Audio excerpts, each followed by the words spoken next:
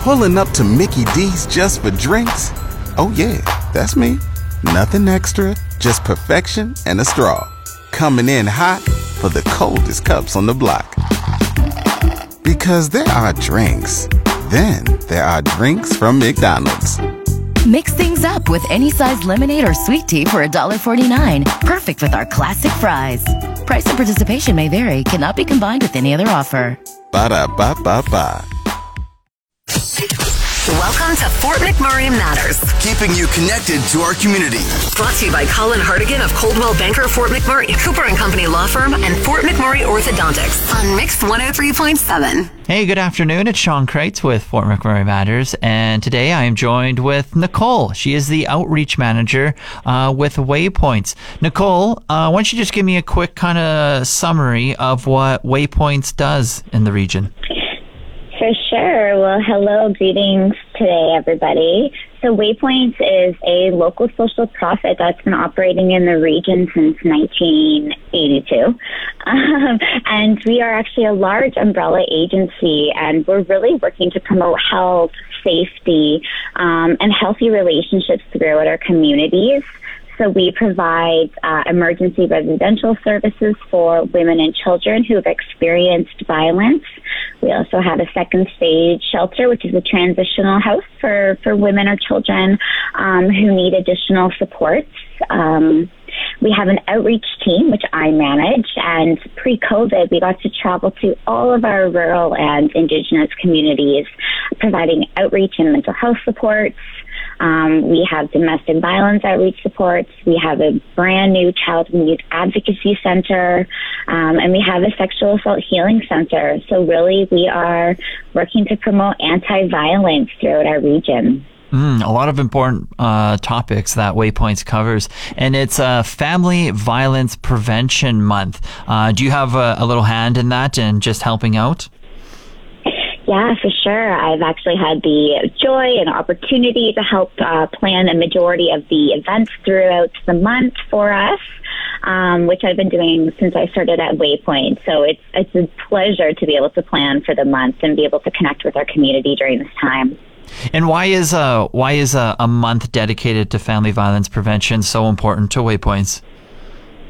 Yeah, well, it's important to us every day, but this year is actually the 35th annual Family Violence Prevention Month, which has been honored across the province. And I think, we do this work every day, but we're really bringing it into the light of the public and out of the darkness of our shelter and the darkness of our work into the public domain, trying to have these conversations. Alberta continues to have, the third highest rate of self-reported spousal violence among Canadian provinces. So it's really important that we're raising awareness about what family violence is, about who can be impacted, which is everybody. And we really want to let people know that there are supports available, and that if you or someone you know is experiencing family violence, there is somewhere to turn. And what kind of events are going on all throughout the month? I think you mentioned that are going to help raise awareness and just help people out. Yeah, well, sadly, obviously, due to COVID this year, things look really different again. So we're doing mostly all virtual events. So we're really excited to have Stephanie Harp, join us virtually on Thursday the 4th and the 18th. Stephanie is a missing, murdered, and exploited Indigenous person's advocate and survivor. She is a musician and an activist, and so she's going to be talking about how to check in and reach out during COVID, and as well she'll be talking about the need to involve men and boys in violence prevention, which I think is so important, and the conversation that we all need to be engaged in. To have 2 booths at the Urban Market. So we'll be at the Urban Market on Saturday the 13th and Sunday the 28th. And then finally, we do have a community craft night on November 24th. And that's really just to promote some healthy conversations, some healthy family time, and try to get out of, some of this isolation that some of us may be experiencing. Are these events online anywhere that people can go find out more about them? Absolutely. They can go to Waypoint's Facebook page. They can also check out, I believe, Snaftwood Buffalo, because they're still here promoting our local events, and also on the MAC calendar as well. So hopefully folks will be able to find what they need. Once again, joined by Nicole, the outreach manager with Waypoints. Have a couple more questions. Want to hop into some stats for maybe the region here, if you have those available. We'll be right back with Fort McMurray Matters. We're back to Fort McMurray Matters. Brought to you by Colin Hartigan of Coldwell Banker Fort McMurray, Cooper and Company Law Firm, and Fort McMurray Orthodontics on Mix 103.7. And we're back with Fort McMurray Matters. I'm Sean Kreitz. I'm joined with Nicole, who is the outreach manager with Waypoints, and we are chatting about how November is Family Violence Prevention Month. And do you happen to have, like, maybe on you right now, Nicole, just any stats for the region of how it's impacted the RMWB or maybe Alberta or Canada?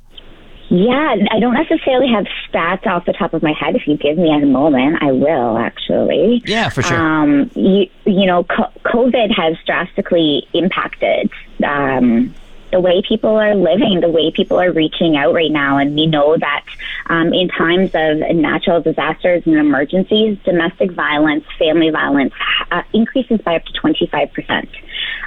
So whether that's showing up here, it's hard to say. We know people are having some troubles reaching out and may not be able to do the traditional help-seeking behaviors that they may have done pre-COVID, if you will. A simple stat that might be, alarming to folks is in 2019 across Canada, 67% of family violence victims were female. That's why it's so important to get the male side and the boys side of things involved, is because majority of cases are when they are the abusers, I guess.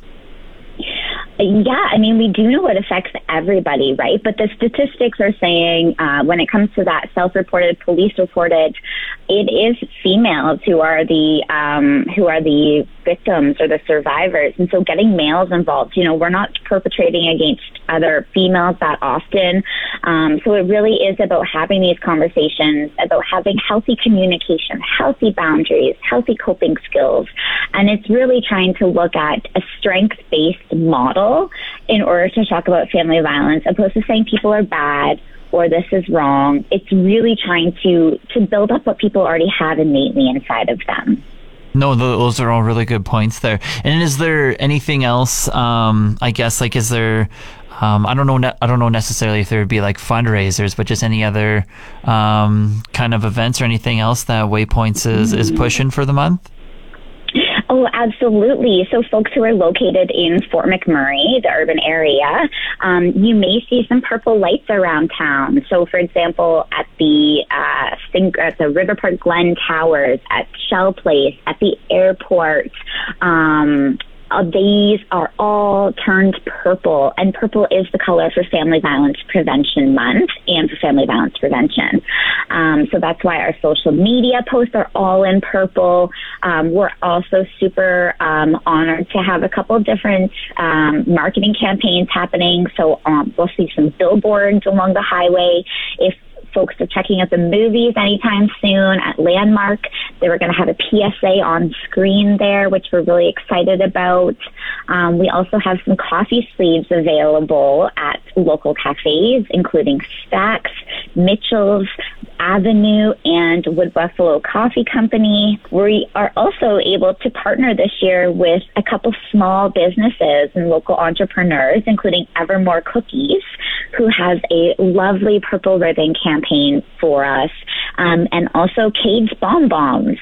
So we're really excited to be able to partner with local businesses, even other nonprofit social profits. Keono College, for example, we're doing a presentation for them. And so we really are just working to get this information in people's hands and to let people know where to turn.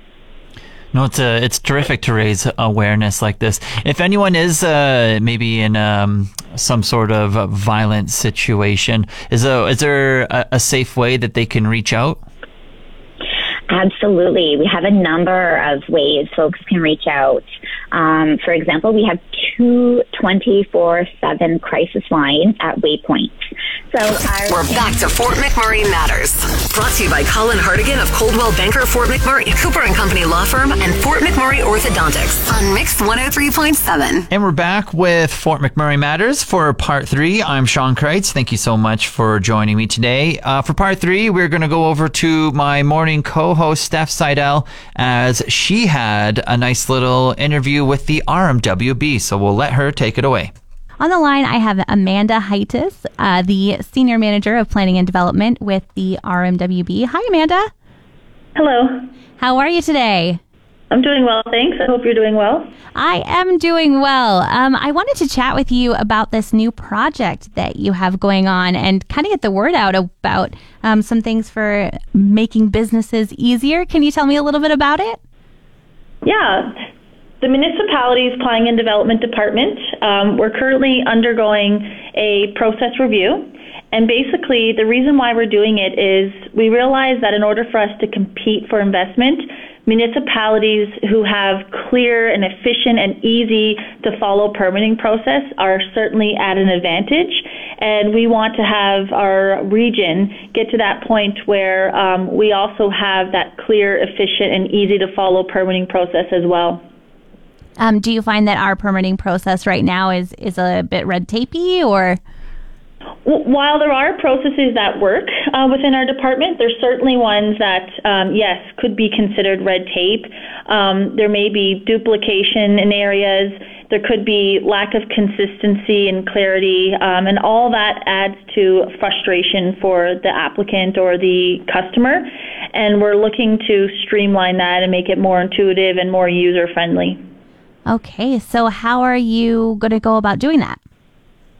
Well, going back to April, our council had directed us to work with the Wood Buffalo Development Advisory Committee on a process review and focusing on ways to make the permitting process a bit easier.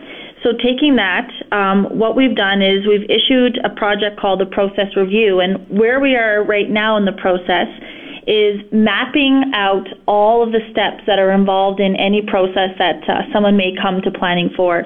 An example, if you're coming in for a patio, you would require a permit. If you're coming in for a business license, or if you're doing internal improvements in a business or at your house, you would need permitting for that as well. So what we're trying to understand here is what's the lay of the land? What exactly do we have in terms of processes? As you can imagine, over the years, there's thousands of documentation. There's lots of processes listed on our website. So we're taking the time to really map it out and clearly understand it. And alongside that, we've been able to meet with local businesses, different stakeholder groups, and as of recently, we issued a public survey, and we're getting public input as well. So all that information combined with the information we have internally from our staff is helping us understand the lay of the land. And from there, we can look at what we can tweak, what we can improve, and actually start making those changes. Oh, wow. Okay. This is a big undertaking. Mm-hmm. It is. It's quite a lot of work. And in order for us to do it right, it needs to be a lot of work. We certainly don't want to skip through or speed through some of the analysis that we have to do in-house. We generally want to see this process become easier for customers or applicants, and that's what we're focusing on, is doing it right. Wonderful. So I guess you would say that is the priority of the project, is making things easier, right? Exactly. So what kind of hiccups would somebody run into when they're trying to submit an application? I know you said that it was kind of, sometimes there was duplicate things. Are there other things too? One thing that we see often is that our terminology on our website or on our permitting checklists, or maybe what staff are explaining to applicants, sometimes our terminology isn't consistent. And that can throw people off. You know, when you're looking at one term on a checklist, and then you go into the permitting system online, and we're using a completely different term, that can certainly be confusing for people. And we know of a couple of cases where that is the reality. And also, many people who deal with planning and development, maybe they're only coming in here for one or two things in relation to their home, as an example, and they may have not have had any experience dealing with the planning and development department. So it's all new information to them, and explaining those steps is a barrier sometimes, because they're often not that clear to understand, and that's where we need to do a better job in terms of making sure that the process itself is clear and that it's easy to follow. We do also have a lot of groups that we work with quite regularly, like our contractors as an example, and those guys sometimes have experience in other municipalities where they see things being done a little bit different, and that's the stuff that we need to start thinking about here. If somewhere else is doing it a little bit easier in certain areas, let's look at how we can embed that and incorporate that into our processes here in Wood Buffalo. And what types, so you said that like maybe a homeowner would go in, what kind of things would a homeowner need a permit for? An example would be if they're doing an expansion to their house, or if they're putting in a new patio or deck, they would require a permit for that. If they're looking to build a garage, they would need a permit for that. Any interior in renovation, if they're putting in a basement apartment, all those things would trigger a permit. Another example for a homeowner that we see often is if there's a home-based business there, that also would require a permitting process too. Oh, okay. And then if it was, say, an actual business, or an investor maybe, would they have a different type of permit to apply for? Some of the permits would be the same. So as an example, if it's a commercial, say, for example, a new retail business, they likely would need to do some interior improvements to the space that they're moving into, and that would require building permits, which may involve trades. So it could be plumbing, gas, electrical, depending on the work that they're undertaking. If it is a completely new development and it's cleared land and a new structure was going up, then that also would require building and development permits as well. And if people were looking to say, like, hey, I've been through this process and I would love if you'd make this easier, or I understand I've been somewhere else and I think you could do it differently, where can they tell you about their experiences? Yes, I'm glad you asked that question. Thank you. We just issued a public survey, and it is called Making Business Easier. And we're looking for anyone that's had any involvement or interaction with planning and development. So that would include residents, businesses, contractors. If you had any involvement with planning and development and have some input, we're encouraging people to go online. You can go on the municipality's website, and it's called Making Business Easier. That's the survey. Or the direct link is participate.rmwb.ca/permits. And the survey is live until November 17th. And of course, you want to take everyone's ideas into account and hear what they have to say. How will the feedback be used moving forward? What we're doing is we're collecting the information from this survey alongside interviews that we're doing with staff and stakeholders. All that information is going to be influencing the process review in terms of looking at where are the common complaints and concerns or areas of frustration. Have people had different experiences in different municipalities that could work here? Are there gaps? Are there duplicate processes? Are there things that just don't make any sense that we need to look at? All that information will help us in the redesign of the processes. So there's an actual part of the project where we're going to be sitting down and redesigning the processes and trying to figure out what works best. Okay, and then I know that you said you're really not rushing it and you're trying to take your time and get it right. How long do you think it will take to get all this out there? We are hard at it here at Planning and Development. This has become quite the project in our department. There's a lot of resources being thrown at it. So while it is going to take some time to get it right, we're fortunate to have good resources on the project dedicated to it daily. So what we're looking at in the early 2022 that's when we want to see the project starting to wrap up and us being able to report back to the community and to council on areas of improvement and how this process has influenced change. So you can expect in early 2022 to see some of that communication coming out. Okay, perfect. Well, thanks so much for sharing, Amanda. Do you have anything else you'd like to add about the project or anything along those lines? I just want to thank people in advance. I know that everyone is busy with their businesses or just, everyday life and work. But thank you for taking the time to even listen to this interview and also to consider going online and completing the survey. This information does help. We certainly aren't doing this project for fun or to say that, we did it and check off that box. We're doing it because we genuinely know that there's areas of improvement that we need to look at. We hear the frustration and we know that we need to make those changes in order to facilitate easier interactions with planning and development, and hopefully all this will also encourage more business and economic investment in our region. Businesses that come here, they ultimately do cross paths with planning and development, and we certainly want to be known as a region that's open for business and that's willing to work with applicants and facilitate that. Wonderful. Thanks so much. My guest this morning is Amanda Heides, Senior Manager of Planning and Development with the RMWB. Thanks, Amanda. Thanks for your time.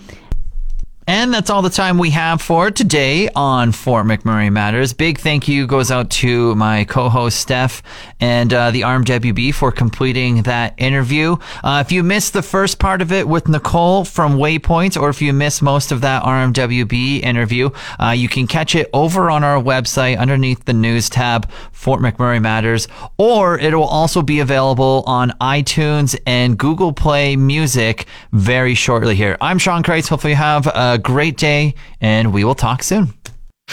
That's the end of another edition of Fort McMurray Matters. Want a copy of this episode or any past episode? Download the podcast at mix1037fm.com. Brought to you by Colin Hartigan of Coldwell Banker Fort McMurray, Cooper & Company Law Firm, and Fort McMurray Orthodontics on Mix 103.7.